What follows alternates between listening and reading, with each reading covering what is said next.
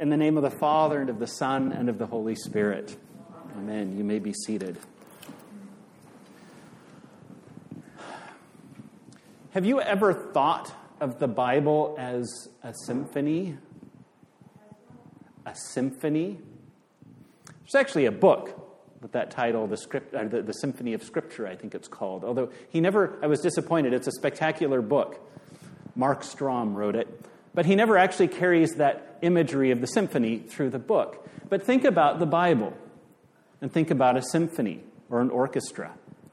A symphony is made up of many different instruments. And not only do they all make different sounds, a trumpet doesn't sound like a violin, doesn't sound like a drum.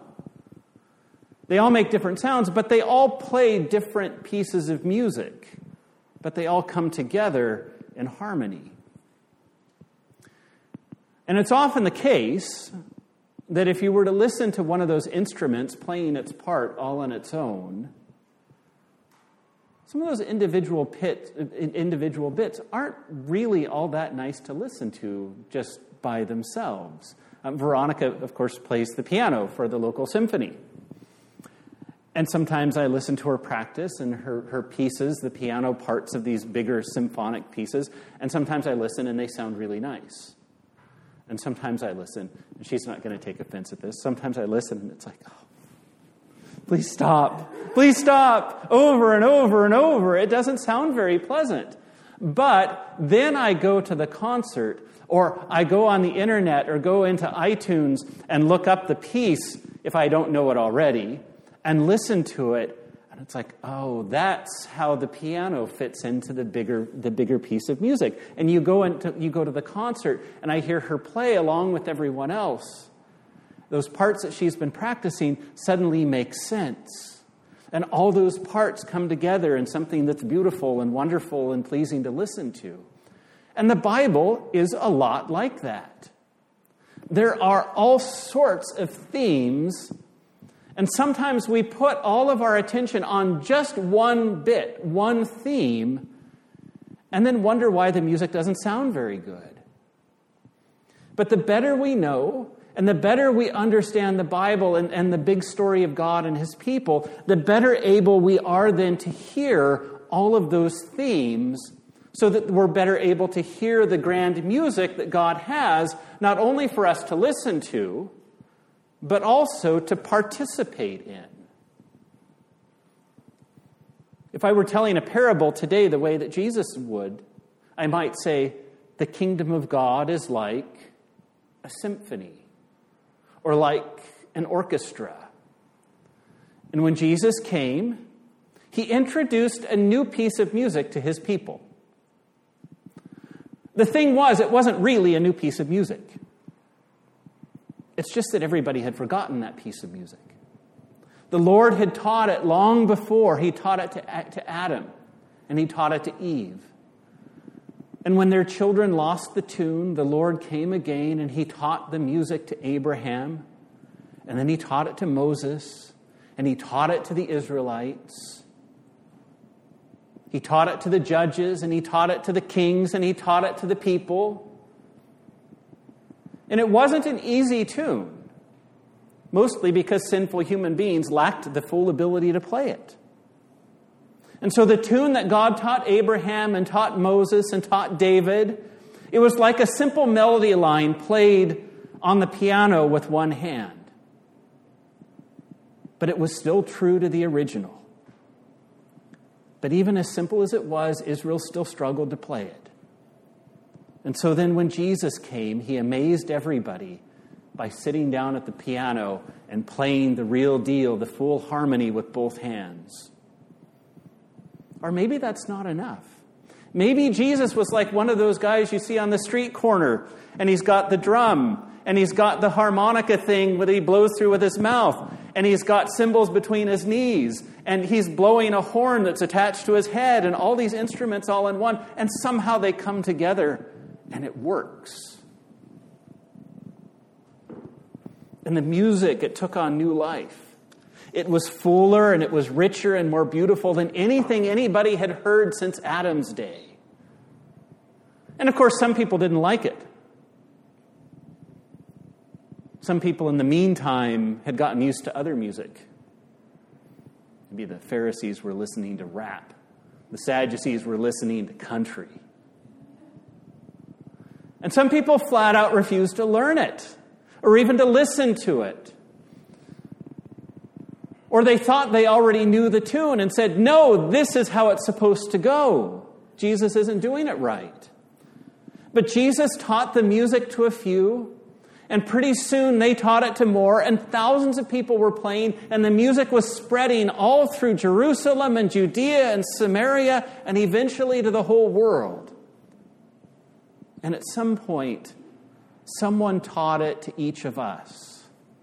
And now you and I are playing the music.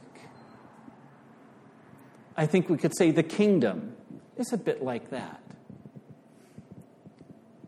And yet even still we know, or at least we should know, that there is more yet to come to this piece of music. What Jesus taught us to play isn't everything there is to it. It's like the piano solo leading into that great orchestral piece. It's like the overture that leads us into the big movie.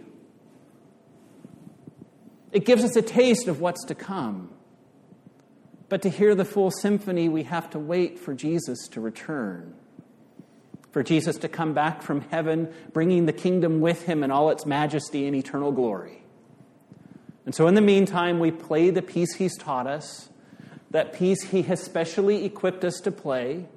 And as we see in our epistle this morning from 1 Corinthians, at the heart of this music Jesus has taught us, the melody of it, the thing that holds it all together and that will lead it into something so much greater one day, the theme with all of its variations, the heart is this music of love. So we'll look this morning at the passage Karen read for us from 1 Corinthians 13. And it's a passage I know we're probably all very familiar with, and yet it's also a passage that I think we're very prone to misunderstanding because we so often hear it or read it out of context. We hear it read at weddings, for example, and that's not bad, but we hear it read at weddings as if it's talking about romantic love between a husband and a wife. Or we see little bits of it painted on or stitched on bits of home decor.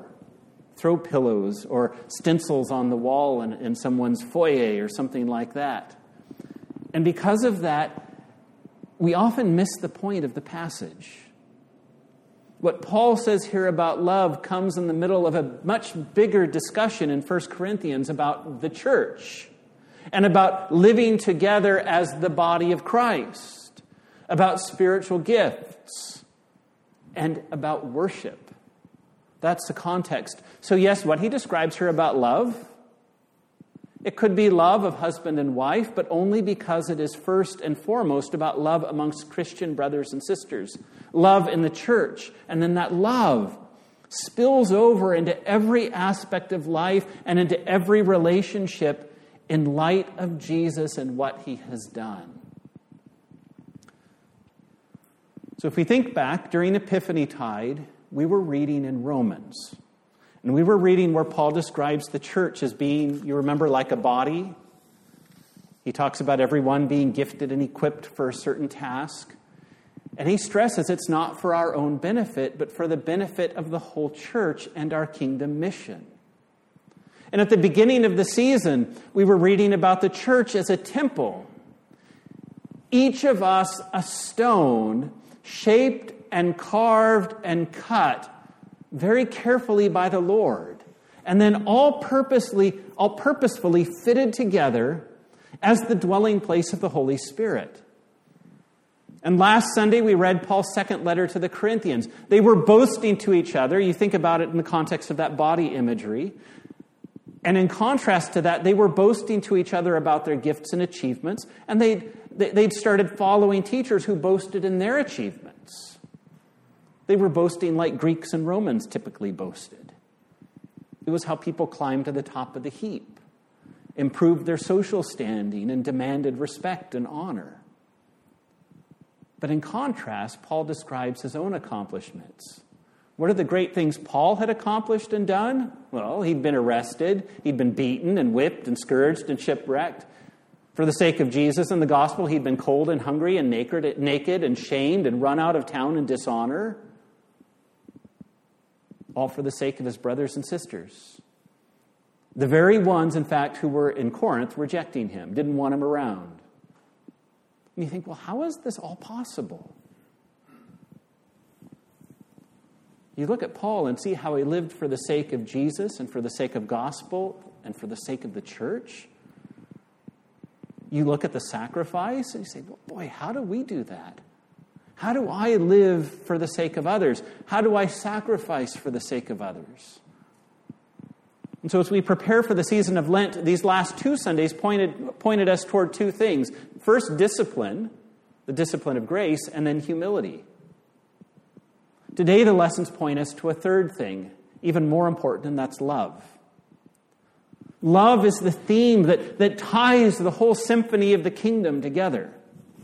And so after describing the way the church acts as a body with each using his or her gifts for the sake of others, again, this is in Romans, and using her gifts and everyone in the church using their gifts ultimately for the sake of Jesus and his kingdom, Paul writes, we'll back up to verse 31 of chapter 12. He says, I will show you a still more excellent way. And now he says, if I speak in the tongues of men and angels, which is, he's just been talking about miraculous gifts. He says, if I speak in the tongues of men and angels, but have not love, I am a noisy gong, or a clanging cymbal. I'm like a violin screeching away on my part of the symphony and thinking that's all there is to it and I'm the most important thing.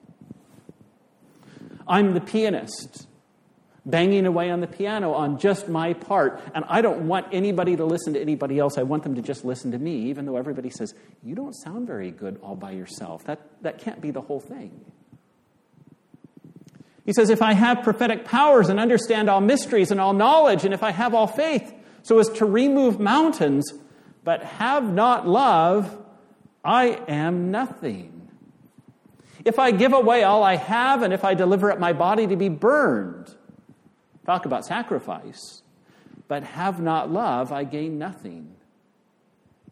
So it's not just about having and using gifts. It's not even about doing great things for the church or even all of these sacrifices, like Paul listed all these things that had happened to him for the sake of the gospel. It's not even just about that. It's about love. That's the motivator. The Corinthian church had no lack of gifts. Read 1 Corinthians. They had no lack of gifts. They had no lack of activity. They had no lack of people wanting to contribute money to this cause or that cause. One of the reasons Paul wrote to them was to raise money to support the struggling Christians in Jerusalem. But the problem in Corinth was a lack of love. Without love, all these amazing things they were doing might well have been nothing. Back in chapter 3, Paul used the illustration of building a temple. You think about the temple in Jerusalem. It was built of carefully hewn wood, carefully cut stones. It had gold and precious jewels. So Paul talks about Jesus as the foundation. And others, like he and the Corinthians, they were building on that foundation. But he's saying not everybody's building with that well-cut stone or with gems and precious metals. Some people are coming to church and they're building things with hay and straw. At the end, he says, it's all going to be tested with fire. The hay and the straw will go up in smoke. They will not last. And it's an image here that gives us a sense of what lies in store. Other passages talk of the old heaven and earth passing away and a new world being ushered in. And I'm sure much of the language is figurative. The reality is at this point beyond our understanding what exactly all that means. But however it happens, though, that which is unworthy, that which is the product of sinfulness and selfishness, that which does not honor God, that which is not motivated by love, will be consumed and pass away, leaving a new world in which the holy and the God-honoring remains. Only the work in which people truly invested, the stuff Paul describes as the well-cut stones and the gold and the silver and the precious jewels. That's the stuff that will remain. So there will be people who make a good show of building, but if love is not their motive, it will not last. It'll be exposed and consumed by the judgment of God. If love isn't the motive, when Jesus comes and draws our music into his own great symphony, those who've been playing their own tune will have nothing to contribute, and more importantly, will have no share in the kingdom. Paul goes on in verses 5 to 7. He says, love is patient. Love does not envy or boast. It is not arrogant or rude. It does not insist on its own way. It is not irritable or resentful. It does not rejoice at wrongdoing, but rejoices with the truth. Love bears all things, believes all things, hopes all things, endures all things. So this is what's left. This is the melody that Jesus will take up into his great symphony. He and the Spirit teach us to play our parts in this tune. And this tune prepares us to play in that great piece of music when the concert comes. And it stands in stark contrast with the ways and values of the present age. But it stands in contrast, too, with the ways and values even of many people in the church. So what Paul does is to hold up Jesus as our model for love, because all sorts of ideas about love are thrown at us. Some of them are false. Some of them are partially true. But what does real love look like? And Paul points us to Jesus and to the cross. Jesus is patient and kind. Remember, he came to condemned sinners. He came to his enemies. He came to the people who made a mess of the creation he lovingly created, and he did not come to heap up more condemnation. He came to redeem. We have dishonored God. We've made a mess of everything he loves. He would be within his rights to sit down at that divine keyboard and press Control-Alt-Smite and reboot the system and start over from scratch and wipe us out. We are the blue screen of death in his world. And yet God has every right to leave us dead in our sins, but because he loves us, he is patient, and he has given himself, the life of his Son, to restore us to life and to his presence, to make us his people once again. Again, love is patient and kind. And Paul writes, love is not envious or boastful. Think again of Jesus.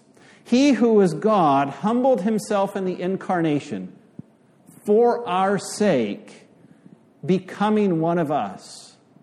And he came not as a great king or warrior, but as a son of a humble girl and her very ordinary husband, raised in a poor backwater, and finally dying for our sake the humiliating and painful death of a criminal. A death that we deserve and that he did not.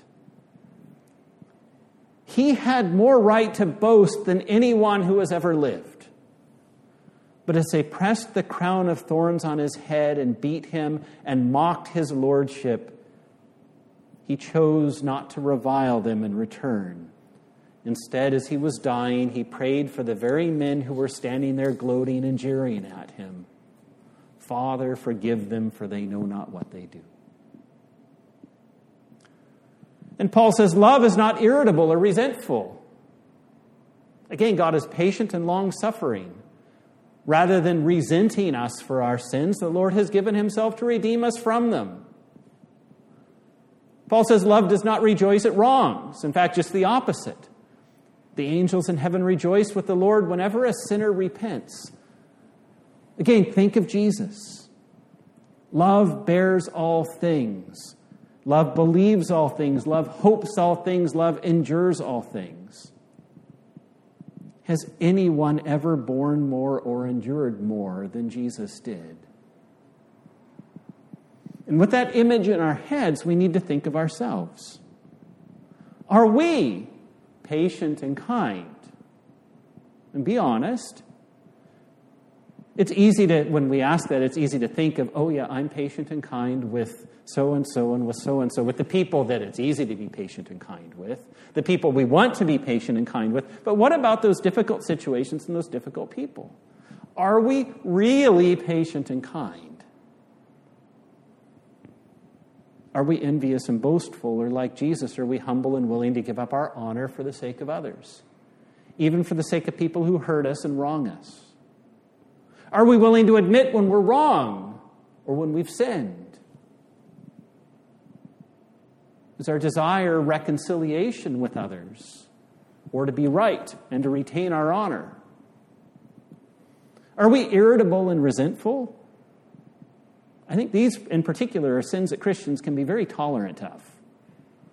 Sometimes we even turn irritability and resentment into virtues when the right people in the right situations come our way. I mean, what's my reaction when the Mormon missionaries knock on my door? What's my reaction when a telemarketer calls? I can be pretty irritable. And I think most people would say, well, if you were irritable when the Mormons knocked on your door, or you were irritable when that telemarketer called, that's okay. Oh, you stuck it to them because they're bad people. Sometimes we tolerate these things. I was convicted myself this week. On Friday, I was out riding my bike along the penstock and got attacked by a dog, bit my leg, which is why this is the first time I've been standing on it for a long period of time, and it's kind of hurting. But I was surprised after I rode away. I was like, wow, that guy was cussing me out. I don't know, your dog bit me, and somehow you're throwing every profanity in the book at me. And I kept my cool. I tried to be a good witness. And then what happened? I'm in the middle of trying to get something done a couple days before that, and TELUS calls with their auto dialer 3 times in a row, and I keep having to get up and interrupt what I'm doing, and I pick it up, and I wait, and I wait, and I wait, and there's nobody there. So finally, when the last time and I picked it up, and someone actually did answer on the other end of the auto dialer, I wasn't mean, but I was not kind. And Christians often, we can be downright curmudgeonly when it comes to sinners and to non-Christians. And a lot of times we see that as a virtue. We get very self-righteous. And people of Jesus' day were often like that when it came, for example, to, say, tax collectors or prostitutes or Gentiles. But what did Jesus do? Jesus came to save. Jesus forgave people like that when they came to him. He made them new. He made them part of his family. So again, we have to ask, where do we fall short of Jesus' model of love? In our families, or in our workplaces, or in our schools, or even in our church? And imagine the difference it would make around us if love were the driving force and the motive behind everything we do. Imagine what it would be like if we gave of ourselves and our rights and our honor, our glory, the way that Jesus did. And it sounds so good, doesn't it? But it kind of seems impossible, too. How can we ever give of ourselves the way Jesus did? Sometimes it's hard enough just giving this way to the people we love. What about people who aren't close to us, people who have hurt us, or people who are our enemies? This is why we need to have that example of Jesus always before us. We need to remember that we were his enemies. We need to remember that he owed us nothing but judgment. And yet he became incarnate for us, and he died for us. We need to think and meditate on the depth of love that that God manifested toward us in Jesus. to meditate on the deep, deep love of God that we see at Christmas in Jesus becoming one of us, and at Easter as Jesus dies and rises to life for us. Brothers and sisters, the love of God in Jesus should motivate and transform us. Nothing else. The love of God manifest in Jesus. But that's not all. Love it's impossible. But Jesus has done more than give us an example. He's washed us of our sin. He's given us God's own Spirit. When you think back to John the Baptist, he told the people, I've plunged you into the water, but that's not enough. There's one who's coming who will plunge you into the Holy Spirit. Jesus doesn't just forgive our sins and leave us in some kind of neutral state. He forgives us our sins, and then he pours his own life into us, forgiving the past and preparing us for God's future. Remember, the Lord didn't rescue the Israelites from slavery in Egypt just to cut them loose in the wilderness to do whatever they wanted. He freed them from Egypt, and he made them his people, and he took up his dwelling in their midst as he led them to a new home and a new way of life, to give him glory and to manifest his presence in their midst so that the world would give him glory and would come to want to know what it's all about. And just so with Jesus, but on a bigger scale. Jesus rescues us from sin and death. He makes us his people. More specifically, Paul talks about Jesus making us his own body. And he comes and dwells not just in our midst, but actually inside of us. He makes us his temple as he pours his Spirit into us. But his ultimate plan, it's not just to save us and then cut us loose in the world to do whatever we want, but to save us and then redeem his entire creation and to have us as his agents working in that process. He wants to set us back on the track that Adam and Eve abandoned when they sinned. He wants to teach us the song that he taught them so that we can be singing and playing that music once again, so that we can be his stewards and his priests in his world. And so as Israel's destination was the promised land, our destination is that New Jerusalem, the kingdom that Jesus has promised to bring one day in all its fullness. That's the future. But in Jesus, there's this amazing thing that's happened. That future has burst into the present. In the Holy Spirit, Jesus gives us a foretaste of what's to come. He invites us to play the music of the kingdom. And Bob has his part, and Joe has her part, and Yvonne has her part, and Trevor has his, and Matt has his, and John has his, and I have mine. But they're all variations on this theme of kingdom love that we see at the cross. Again, if it's not driven by love, it won't last.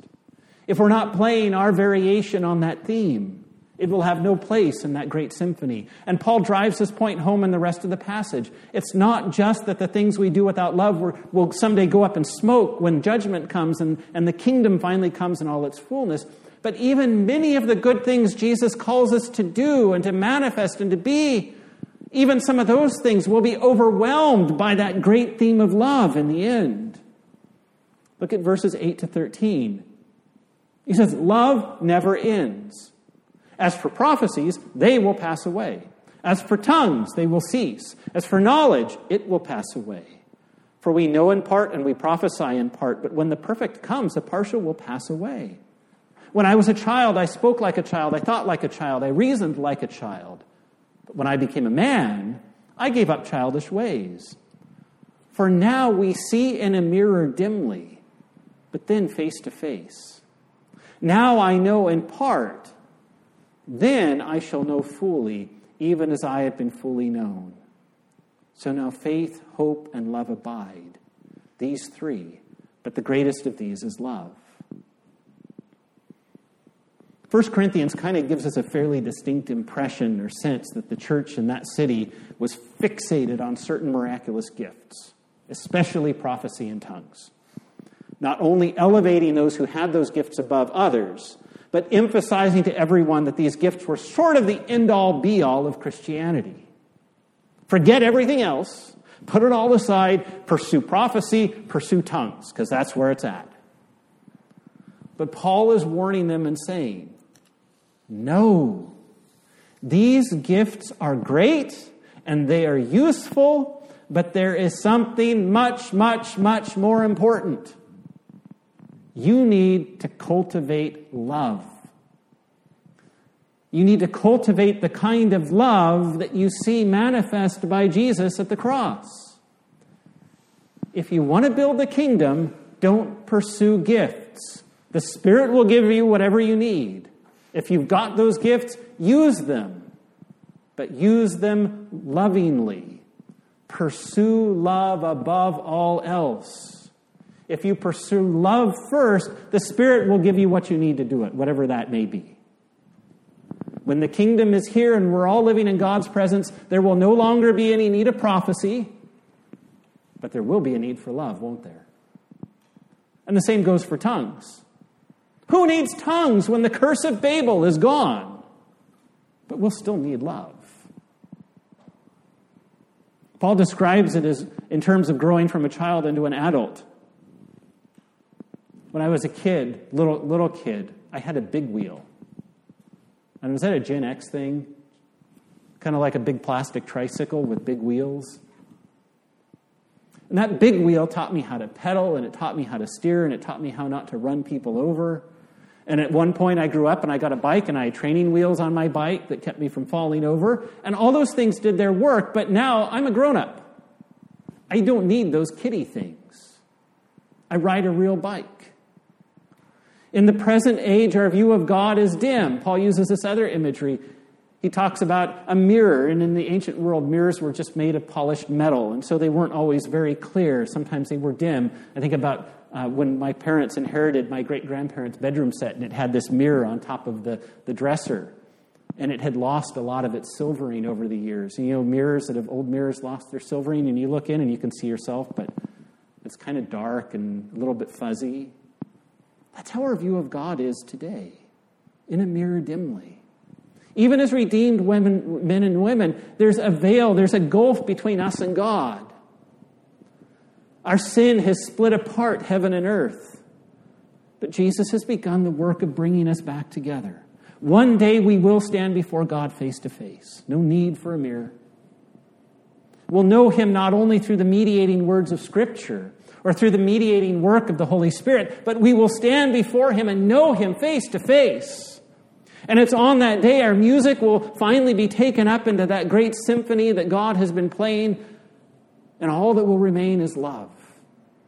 Faith, hope, and love remain, Paul says. They're essential to our life as the church, as the people of God today, but above all, we need to learn love. It's not that faith and hope aren't important. They are vital. But without love, they'll be out of tune with God's symphony. We live by faith. We take hold of Jesus, the forgiveness of sin and the promise of life. We take hold of Him by faith as we trust in Him. We submit to His lordship by faith. And we live in hope, living for a kingdom and a world for which we've only a down payment. We've only heard that little bit of the tune now. We've only heard part of the overture, but we anticipate the great concert and the symphony to come. We live in hope. But on that great day when Jesus returns and the kingdom is consummated, faith will vanish into sight. Hope will be fulfilled. But love will only intensify and grow greater and stronger and more profound as we see our Lord face to face, and the weight of sin and death is finally and fully lifted from us, as the blurry image of the mirror is replaced by the real thing. As our simple one-handed song of love on the piano. Sometimes I feel like all I can play is, I don't even know what you call it. I sit down at the piano and you play with your knuckles, da da da da da da da da da da da da da da. Sometimes I feel that that's all I can play in this great theme of love. But someday it'll be taken up into that great symphony, and it will have its part, and it will glorify God and add to the beauty. Let me close, brothers and sisters, asking you to think of the words of the Lord's Prayer. Thy kingdom come, thy will be done on earth as it is in heaven. We pray those words so often, every single day. We know them so well, and it's so easy to forget what they really mean. This is a prayer that looks forward in faith and hope to the day when we will see our Lord face to face. This is a prayer that looks forward to the day when we have grown from little children into adults. This is a prayer that looks forward to that day when love becomes creation's all-consuming theme. The Lord's Prayer looks forward to that day in hope and in faith. But what it asks for is that this theme of love be manifested here today. It asks in faith for love to be made known in the midst of sin, in the midst of fear, in the midst of hate, in the midst of death, by the Holy Spirit. For our hearts and minds to be transformed by Him. Because if anyone is to manifest love in this present age, it is us. The only people in this world who know firsthand the love of Jesus. So brothers and sisters, pray, thy will be done on earth as in heaven. And pray those words in hope of the coming kingdom. And pray those words in faith, trusting and seeking for the Lord to give you His loving heart so that you can show His love in your church, in your family, in your workplace, in your school, in your community, in your world. Let's pray. O Lord, you have taught us that whatever we do without love is worth nothing. Send your Holy Spirit and pour into our hearts that most excellent gift of love, the true bond of peace and of all virtues, without which whoever lives is counted dead before you. Grant this for the sake of your only Son, Jesus Christ our Lord, who lives and reigns with you in the Holy Spirit, one God, now and forever. Amen.